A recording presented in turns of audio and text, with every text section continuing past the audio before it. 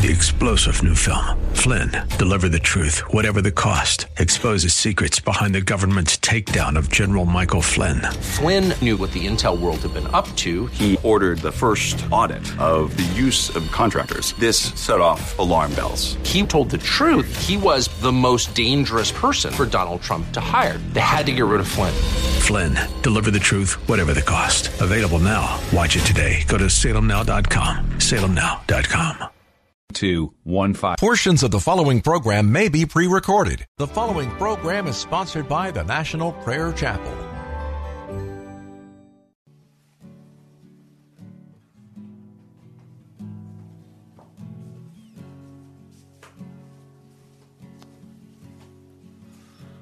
There is a judgment greater than anything you've ever known. It won't be long. Your life will pass by as a vapor, and you will stand before the judgment seat of God. And every secret deed and thought, every wrinkle, every spot will be in view before the one who knows all things, the Lord of Lords and King of Kings. You know, the one you never knew. While you have breath, you have a choice to make in life.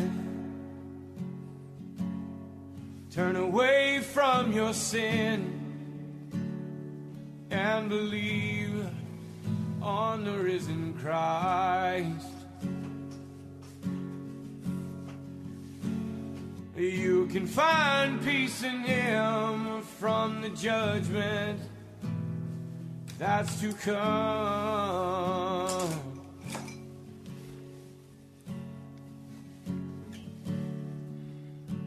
He is the shelter from the coming storm.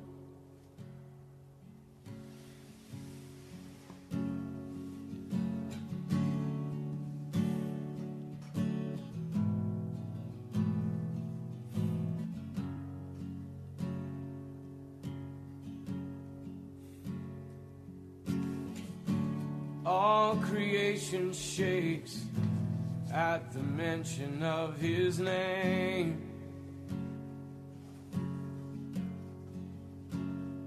He has power over life and death. Every knee will bow and tongue confess.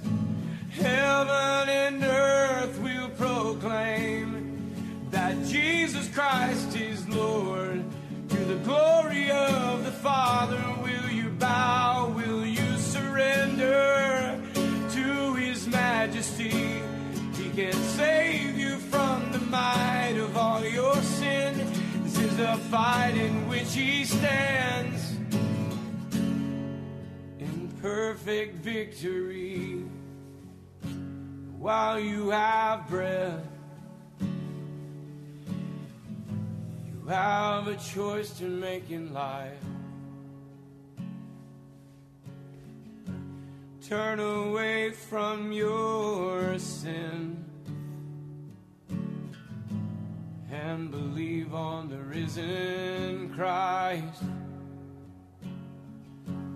You can find peace in Him from the judgment that's to come.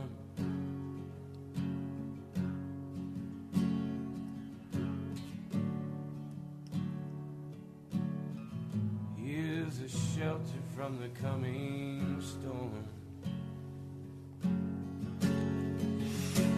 While you have breath, you have a choice to make in life. Turn away from all your sin and believe on the risen Christ. You can find peace in Him from the judgment that's to come.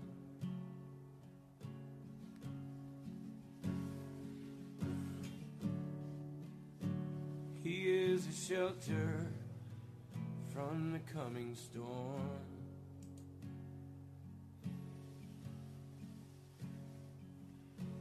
He's the only shelter from the coming storm.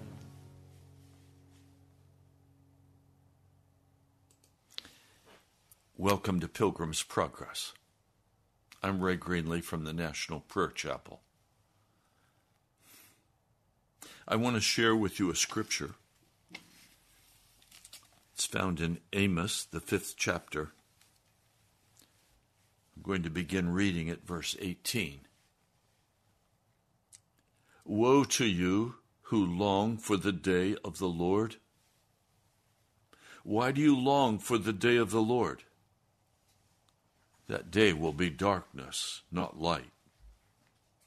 It will be as though a man fled from a lion only to meet a bear, as though he entered his house and rested his hand on the wall, only to have a snake bite him. Will not the day of the Lord be darkness, not light? Pitch dark, without a ray of brightness. I hate, I despise your religious feasts. I cannot stand your assemblies. Even though you bring me burnt offerings and grain offerings, I will not accept them. Though you bring me choice fellowship offerings, I will have no regard for them. Away with the noise of your songs. I will not listen to the music of your harps. But let justice roll on like a river, righteousness like a never-failing stream. Did you bring me sacrifices and offerings 40 years in the desert, O house of Israel? You have lifted up the shrine of your king, the pedestal of your idols, the star of your God, which you made for yourself. I listened yesterday to a man who has been a favorite of mine for a number of years, but I had not listened in some time. I won't give you his name. I simply want to speak about what I saw. It was a mega church. The first 48 to 50 minutes was spent in what they called praise and worship. To me, it was not praise and it was not worship. It was like sitting in a concert somewhere, in a concert hall, listening to cheap music, watching performers. The crowd was enthusiastic. They were clapping and shouting and dancing. They were worked up. And then finally the pastor came to the pulpit. He announced his sermon title, From the Pit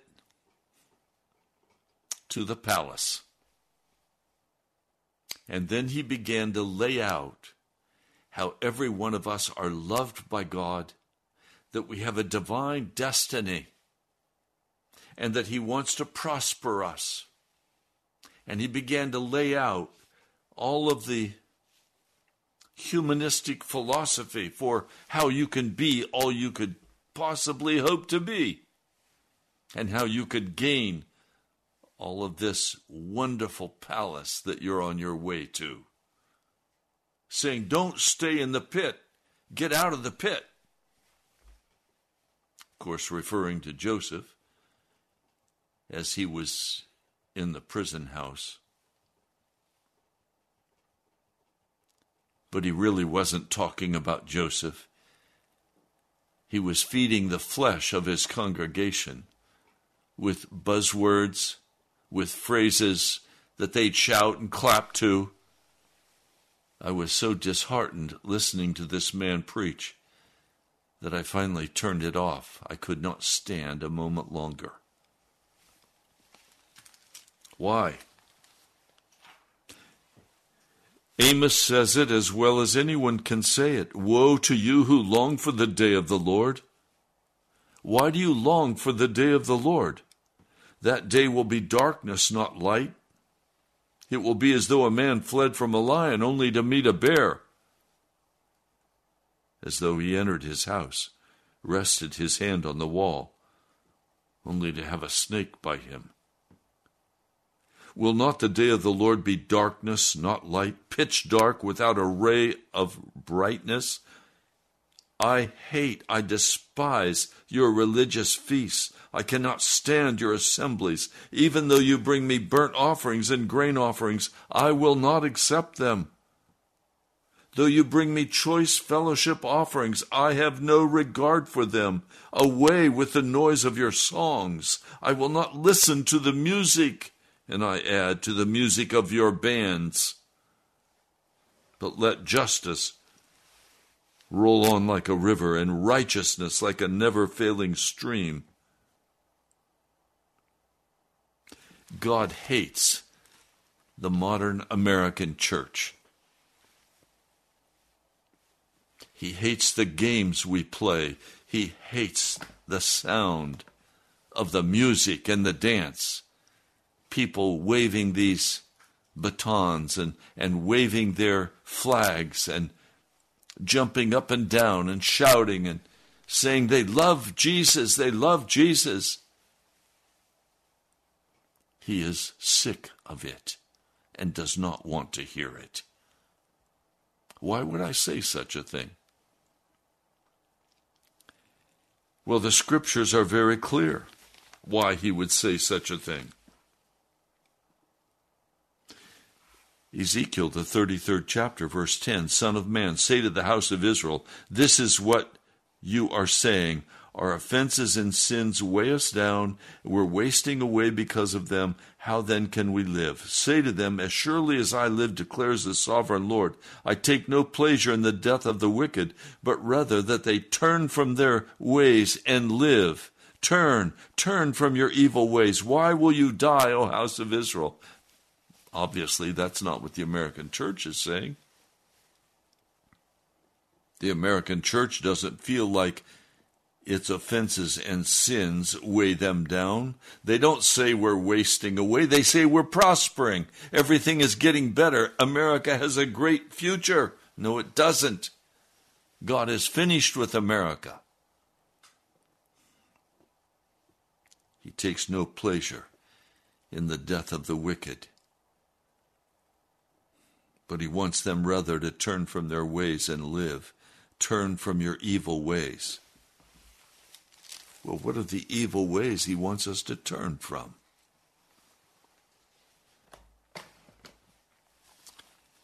If we go in the scriptures,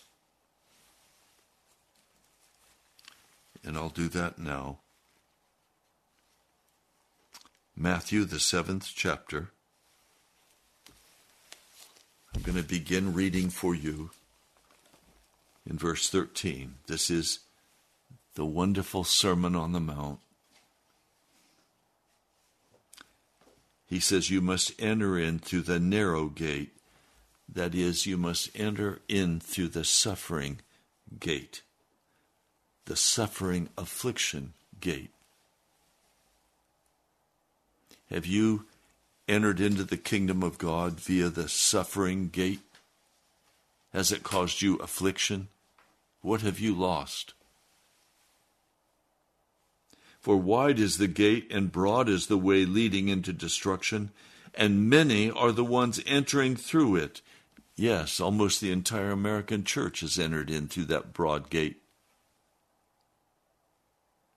Verse 14, how narrow or how groaning is the gate, and restricted is the way that leads to life. And the ones finding it are few.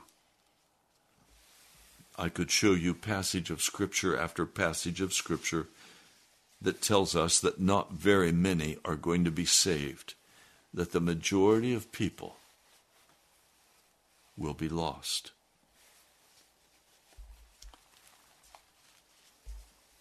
Well, what's happened?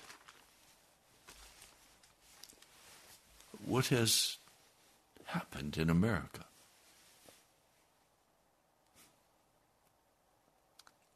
I listened this morning to a portion of an last Easter sermon by a Baptist pastor, an old man. He's been preaching there for 57 years. And the message that he has preached consistently for these 57 years is that Jesus Christ was born of a virgin, that he was crucified for our sin, and that on the third day he arose, and that all who believe on the Lord Jesus Christ will be saved.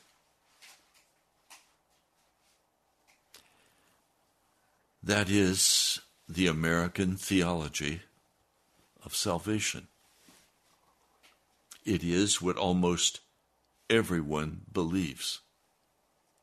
Almost everyone who calls themselves a Christian in America would say, right on, Pastor. You've just given us the gospel. No, I haven't. I've given you the poison pill that will take you to hell. What am I talking about? It's called context. It's called cherry-picking a passage of Scripture, pulling it out and saying, this is the gospel. Now, you can do the same thing if you go over here to Romans. Let me turn to it. If you go to Romans, the 10th chapter, you can do the same thing. Chapter 10, verse 9. This is called the Roman road. If you may confess the Lord Jesus with your mouth and may believe with your heart that God raised him out from among the dead ones, you will be saved. For with the heart one believes unto righteousness, and with the mouth confesses unto salvation. And of course, the way they believe is that we are made righteous through imputed grace given to us freely by Jesus in the midst of our wickedness as we continue walking in our sin. For the Scripture says everyone believing on him will not be put to shame. For there's no difference between Jew or Gentile, for the same Lord is Lord of all. The Roman road.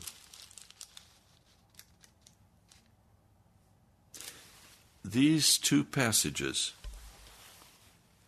a whole theology's been built on for America. And bottom line, it's a lie.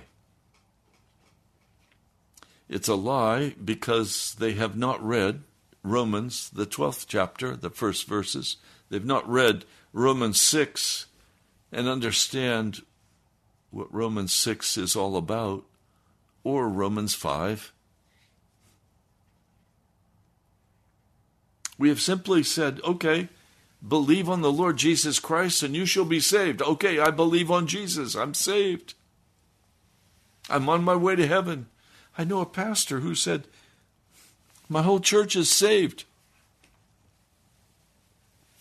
And he was including himself. And this is what he believes. He has believed in the name of Jesus Christ. And so he's saved. Even though his life does not demonstrate any righteousness. He loves the things of the world. He walks after the things of the world. He enjoys his wonderful American life. He's not on his way to heaven. He's loving it right here. But oh, yes, come Jesus, come. We want you to come now, Jesus. If Jesus were to come now, he'd be cast into hell.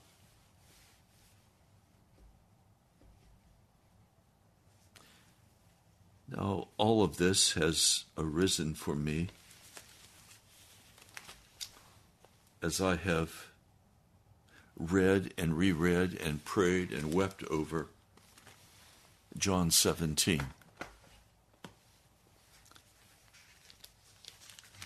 Jesus and the disciples have been sitting at the table, having the last Passover meal before Jesus is to be crucified. Judas has already left. The devil has already filled him, and he's taking armed men to take Jesus captive in the Garden of Gethsemane. This is what's going on before they get to the garden, however, as he talks about the Holy Spirit who's going to come, who's going to teach everything that Jesus has said to them. And then finally, just before they're ready to leave that upper room, which we find in chapter 18, when he had finished praying, Jesus left with his disciples and crossed the Kidron Valley. On the other side was an olive grove. He and the disciples went into it. So, in context, what I'm talking about is after the finishing of the meal, where Jesus has passed the goblet, the third goblet full of grape juice or wine. He's passed it to the disciples and said, "Here, share this. This is the blood of the new covenant." He's passed the bread. "This is my body broken for you." All of that has been finished. He has said to them, "Take heart. I've overcome the world."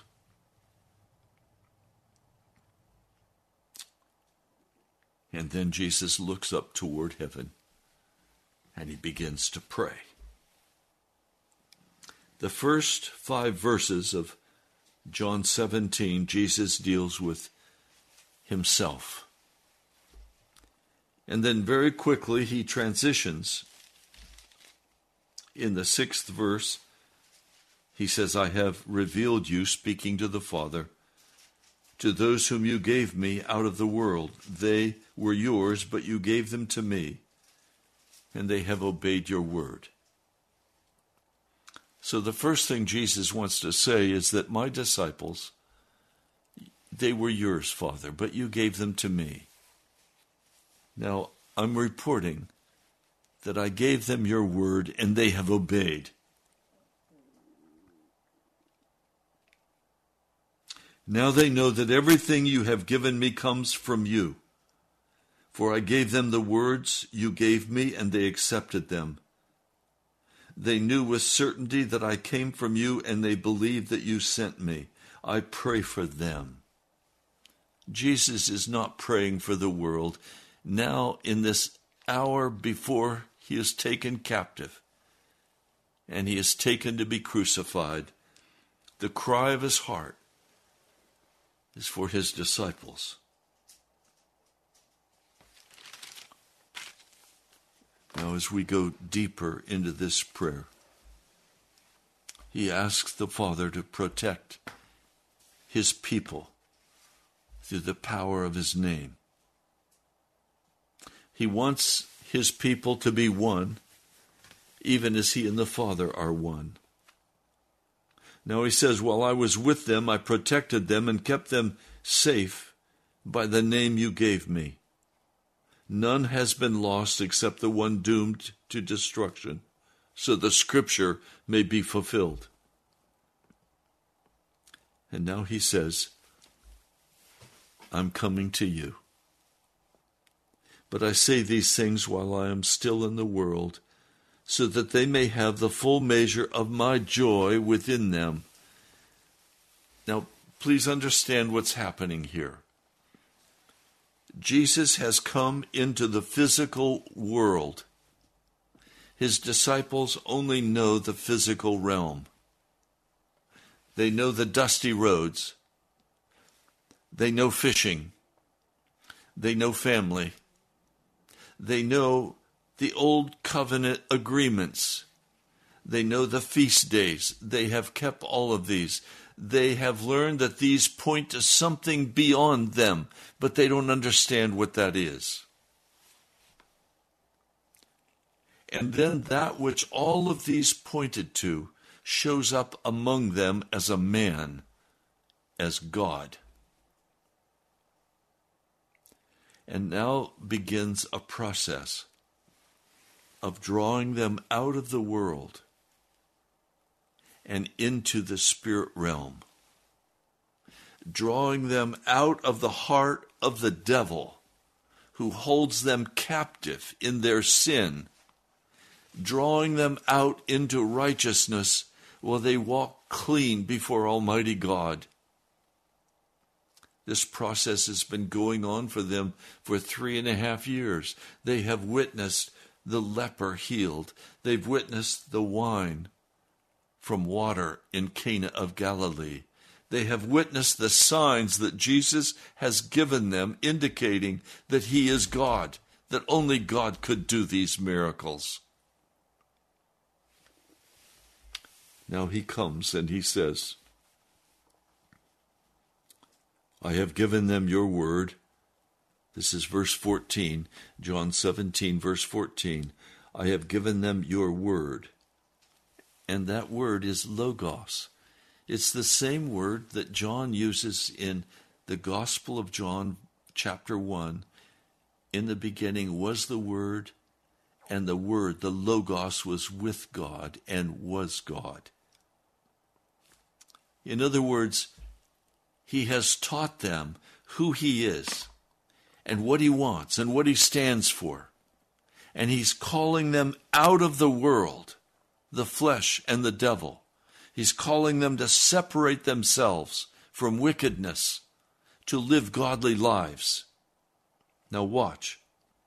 Verse 15, my prayer is not that you take them out of the world, but that you protect them from the evil one. See, the modern church teaches, just believe on the name of Jesus and continue in your evil ways. He loves you. He has you covered, and you're on your way to heaven. That was not what Jesus prayed for his church. He said, verse 16, to the Father, they are not of the world, even as I am not of it. Verse 17, sanctify them by the truth. Your word is truth. That word sanctify is hagios in the Greek. It means to make holy or to totally consecrate. One translator put it this way, enable them by the truth. Your word is truth. As you sent me into the world, I have sent them into the world. For them I sanctify myself, that they too may truly be sanctified. What's he saying? Jesus is already holy. He's not committed any sin. Why is he saying, I sanctify myself? He's saying, I am consecrating myself to dying on Calvary for my disciples and for the world, for you, that they too may be truly consecrated to me, that they may truly be consecrated. My prayer is not for them alone. I pray also for those who will believe in me through their message, that all of them may be one, Father, just as you are in me and I am in you. May they also be in us, that the world may believe that you have sent me. Do you understand? Jesus is praying to the Father. He is not lying. He is praying the truth. And he's saying, I want my people to be like I am. That is, to be without sin, to be made righteous. The scriptures are just absolutely full of this truth? You know, if you were to go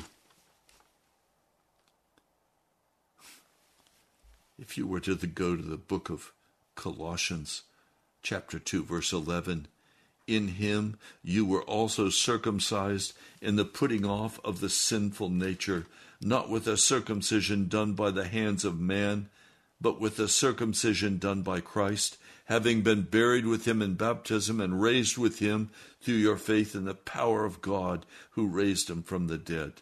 When you were dead in your sins and in the uncircumcision of your sinful nature, God made you alive with Christ.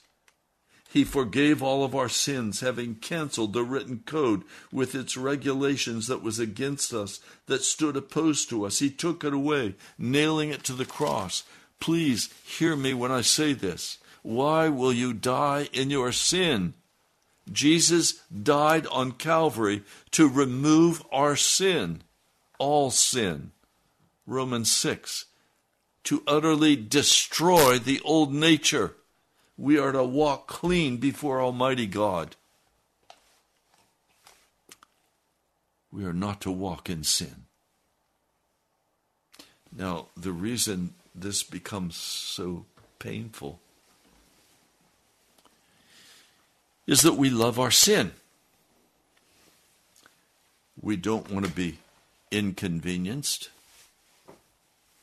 We want the freedom to be angry and to be righteous. We are absorbed with ourselves. That's standard Americanism. And we don't want to be inconvenienced. Don't inconvenience me.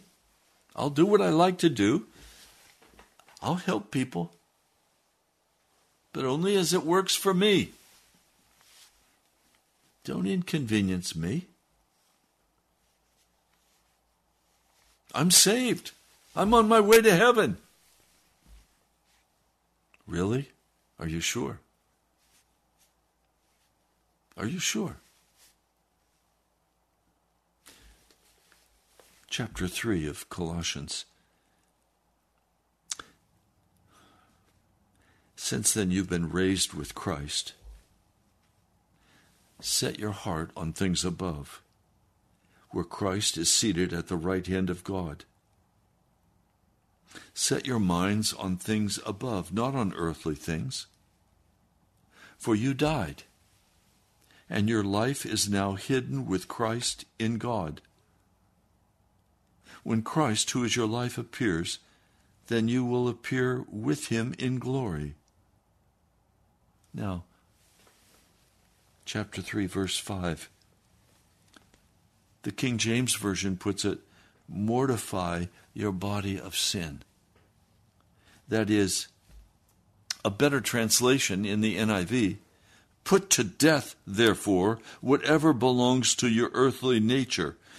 And then he begins to give us a whole hit list of what should be put to death. See, Jesus, in John 17, I'm going to go back to this quickly.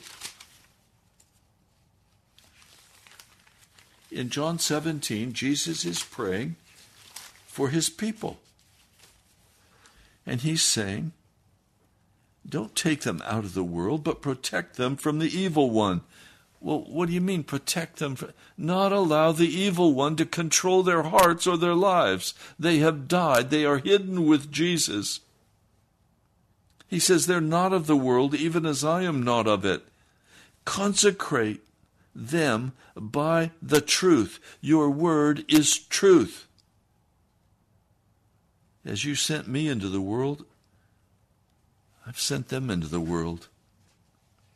For them I sanctify myself, that they may truly be sanctified. In other words, I am giving myself utterly, totally, and completely to the work, to consecrate myself for the crucifixion. And he's saying, I want you to consecrate yourself to dying also with me, to being crucified with me. If we want to follow Jesus, we're going to have to take up our cross. And there's going to have to be a radical transformation in our lives. And we're going to have to shut out the world, the flesh, and the devil. And we're going to have to turn to Jesus and Jesus alone.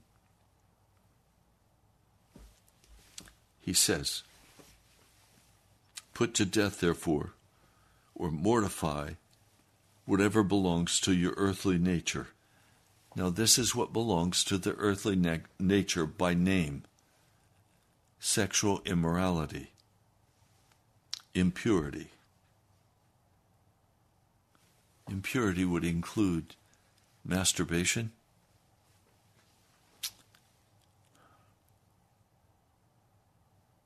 he's talking about everything here. Uncleanness,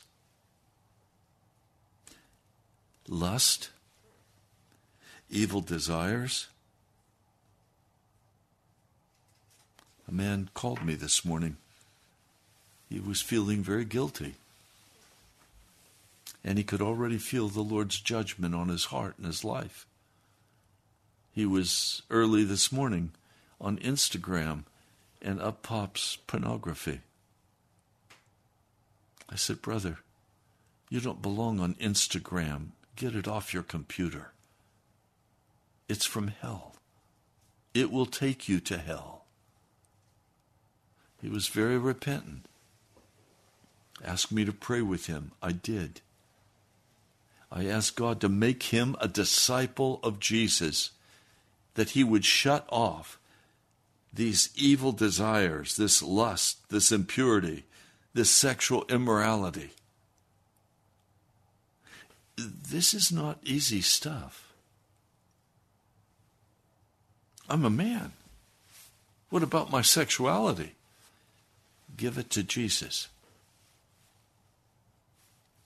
It belongs to him. He goes on, he talks about greed, which is idolatry. Greed is, I want it my way.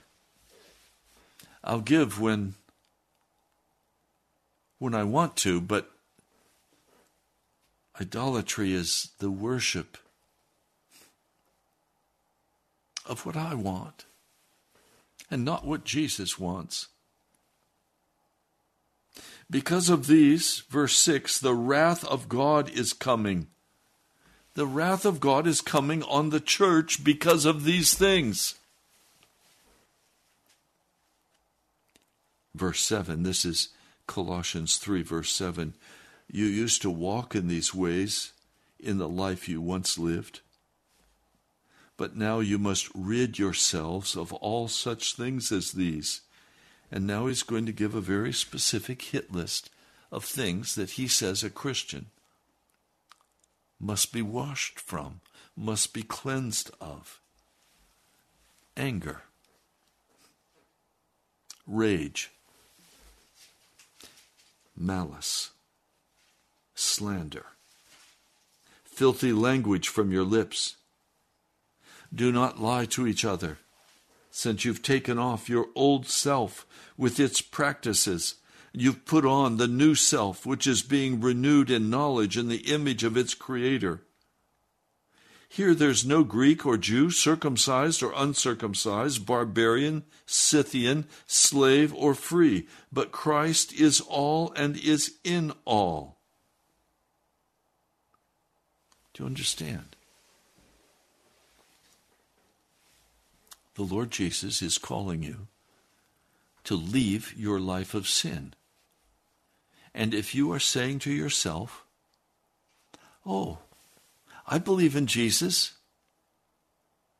I believe in Jesus. But you're continuing to walk in sin. You're lying. You're not speaking the truth.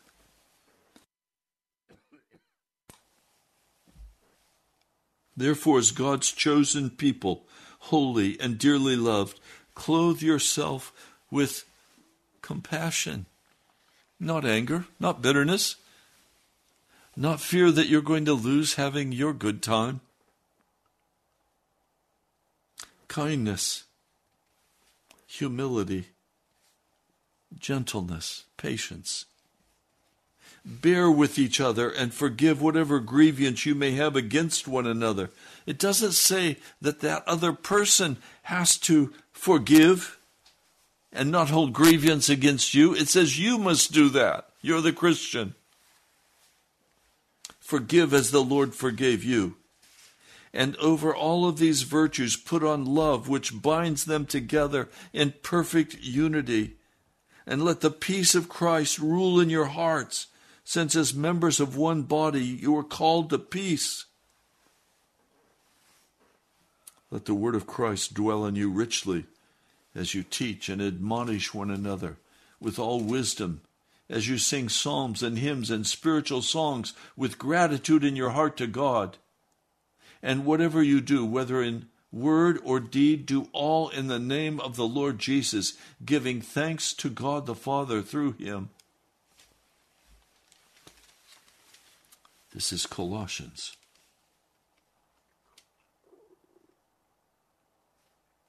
Pretty clear, isn't it? See, in the prayer of Jesus, he's speaking with the Father. He's saying, don't take them out of the world. Jesus needs us in this world as salt and light. He does not need an institution in the world. He doesn't need an institution in the world. He needs you and he needs me, filled with the Spirit of the living God. There's no record that any of the disciples built any institutions to spread the gospel of Jesus. They had no institutions. Oh, there were government institutions, there were Jewish institutions. But in the first 100 years, there were no gospel institutions. There were just men and women who were sanctified entirely unto Jesus, who had committed themselves entirely to being new men and new women in Christ Jesus, utterly leaving all sin, not walking in any known sin before Almighty God.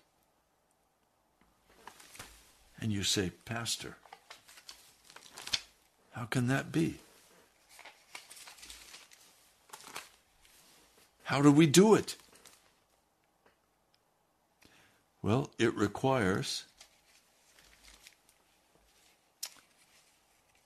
that we die. It requires that we give up our life. It requires crucifixion with Jesus. 1 John, the 3rd chapter. But we know that when he appears, we shall be like him, for we shall see him as he is.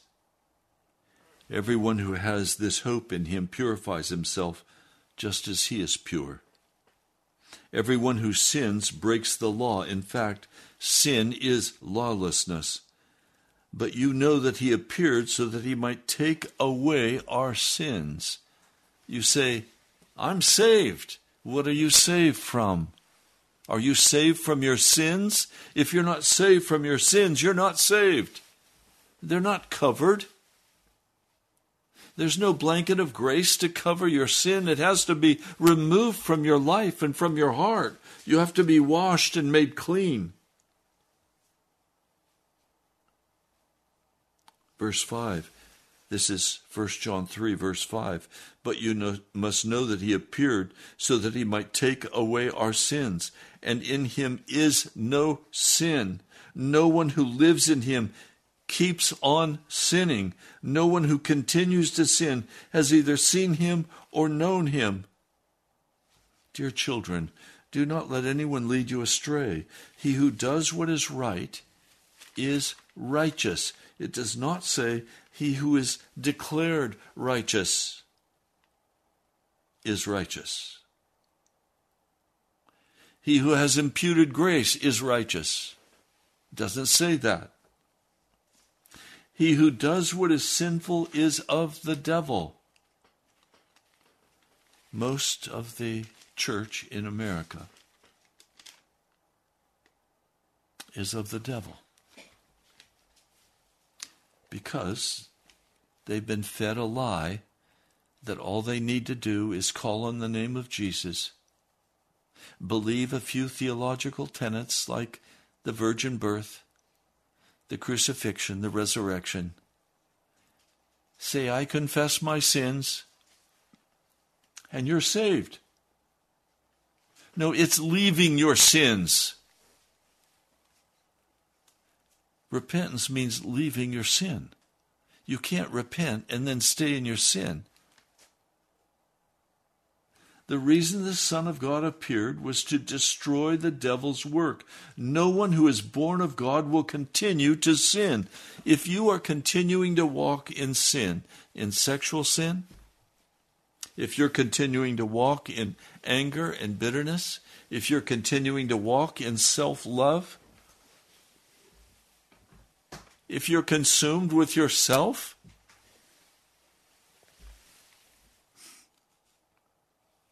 then you're not born of God.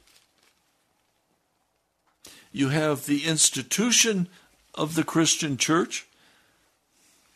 You have the pastors teaching that you're good to go because you name the name of Jesus.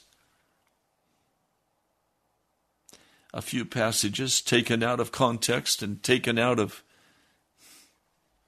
the true meaning given by the Gospels. And you think you're good to go. I'm very concerned for you today.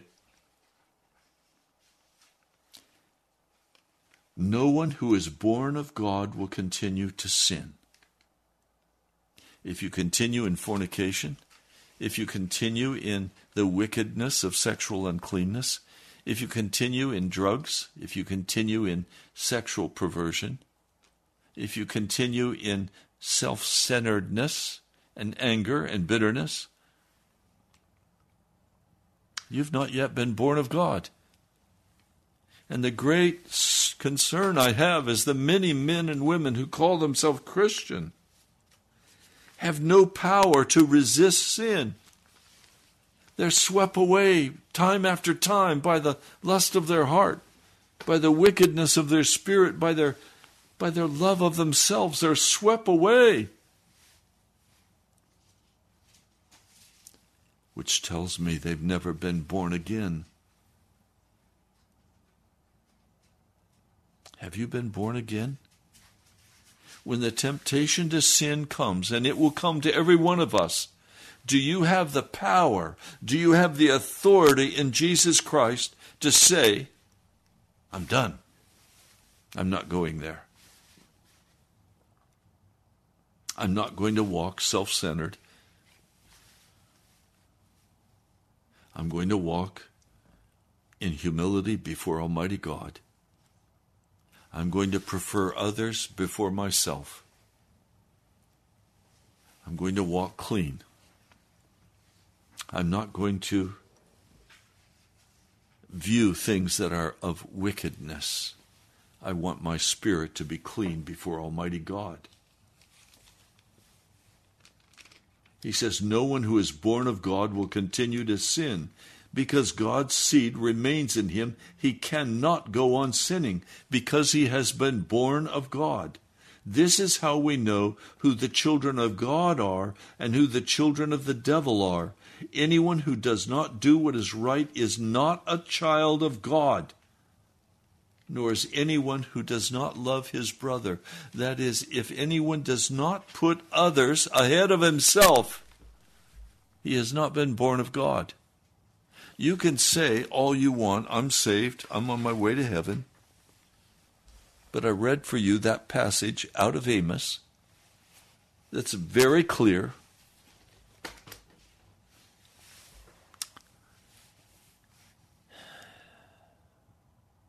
You want Jesus to come, but it's going to be a day of death and judgment and darkness for you. Now, what should we do? Repent and believe on the Lord Jesus Christ. Leave your life of sin. Search after Almighty God. Be transformed by the renewing of your mind. Be made into a new creature in Christ.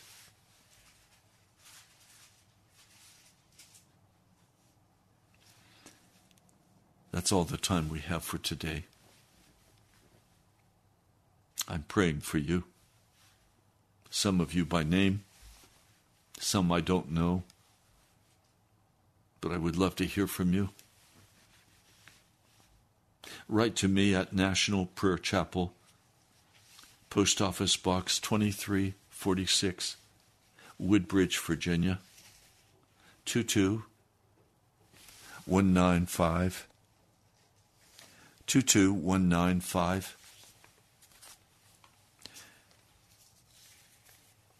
Now I pray that you will also go to our webpage, nationalprayerchapel.com. You can give online. We're almost halfway through this month, and we're not halfway there yet with finances. I'm very grateful for those of you who have been giving. Some of you with such consistent, generous love. Thank you. I know the Holy Spirit is the one moving you. If you'd like to give, you're welcome to. Go online, nationalprayerchapel.com. Let's pray. Oh Lord, this is such a difficult understanding that what we've been taught, what I was taught, is to simply believe in the name of Jesus and I'm saved. Repent. Okay, I repent. Lord, we have believed a lie. And so the church, we are shallow and empty and angry, filled with darkness, filled with trouble. Oh Lord, your joy does not fill the Christian church in America. It's a false joy. It's not the joy of the righteous. It's the joy of those who are finding pleasure in wickedness. Lord, I plead that you would save a remnant of your people, that you would pour out your Holy Spirit, that you would open our hearts and our minds, that we could understand that we must become new creatures in you, that we must mortify the flesh, and we must be born from above. Lord, thank you.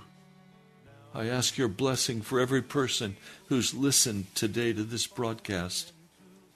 Thank you, my Lord. I pray in your name. Amen.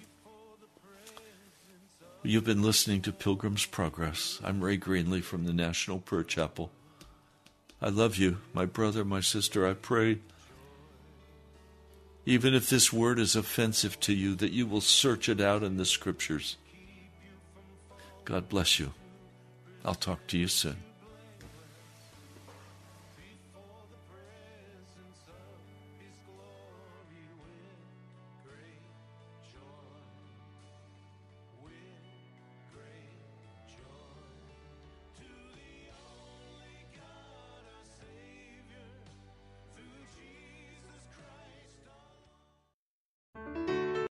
Three-star General Michael J. Flynn, head of the Pentagon Intelligence Agency, knew all the government's dirty secrets. He was one of the most respected generals in the military. Flynn knew what the intel world had been up to. He understood its funding. He ordered the first audit of the use of contractors. This set off alarm bells. The explosive new documentary, Flynn, deliver the truth, whatever the cost, uncovers the facts behind this scandal. Flynn told the truth. He was the most dangerous person for Donald Trump to hire. I find out the worst enemy that I'm going to face in my life is right here in America. They took my assessment and they wanted me to change it. And I was like, I'm not changing it. They had to get rid of Flynn. With in-depth interviews, archival footage, and never-before-seen personal records of the man behind the headlines. I just felt like I was drowning. Flynn, deliver the truth, whatever the cost. Available now. Watch it today. Go to salemnow.com. salemnow.com.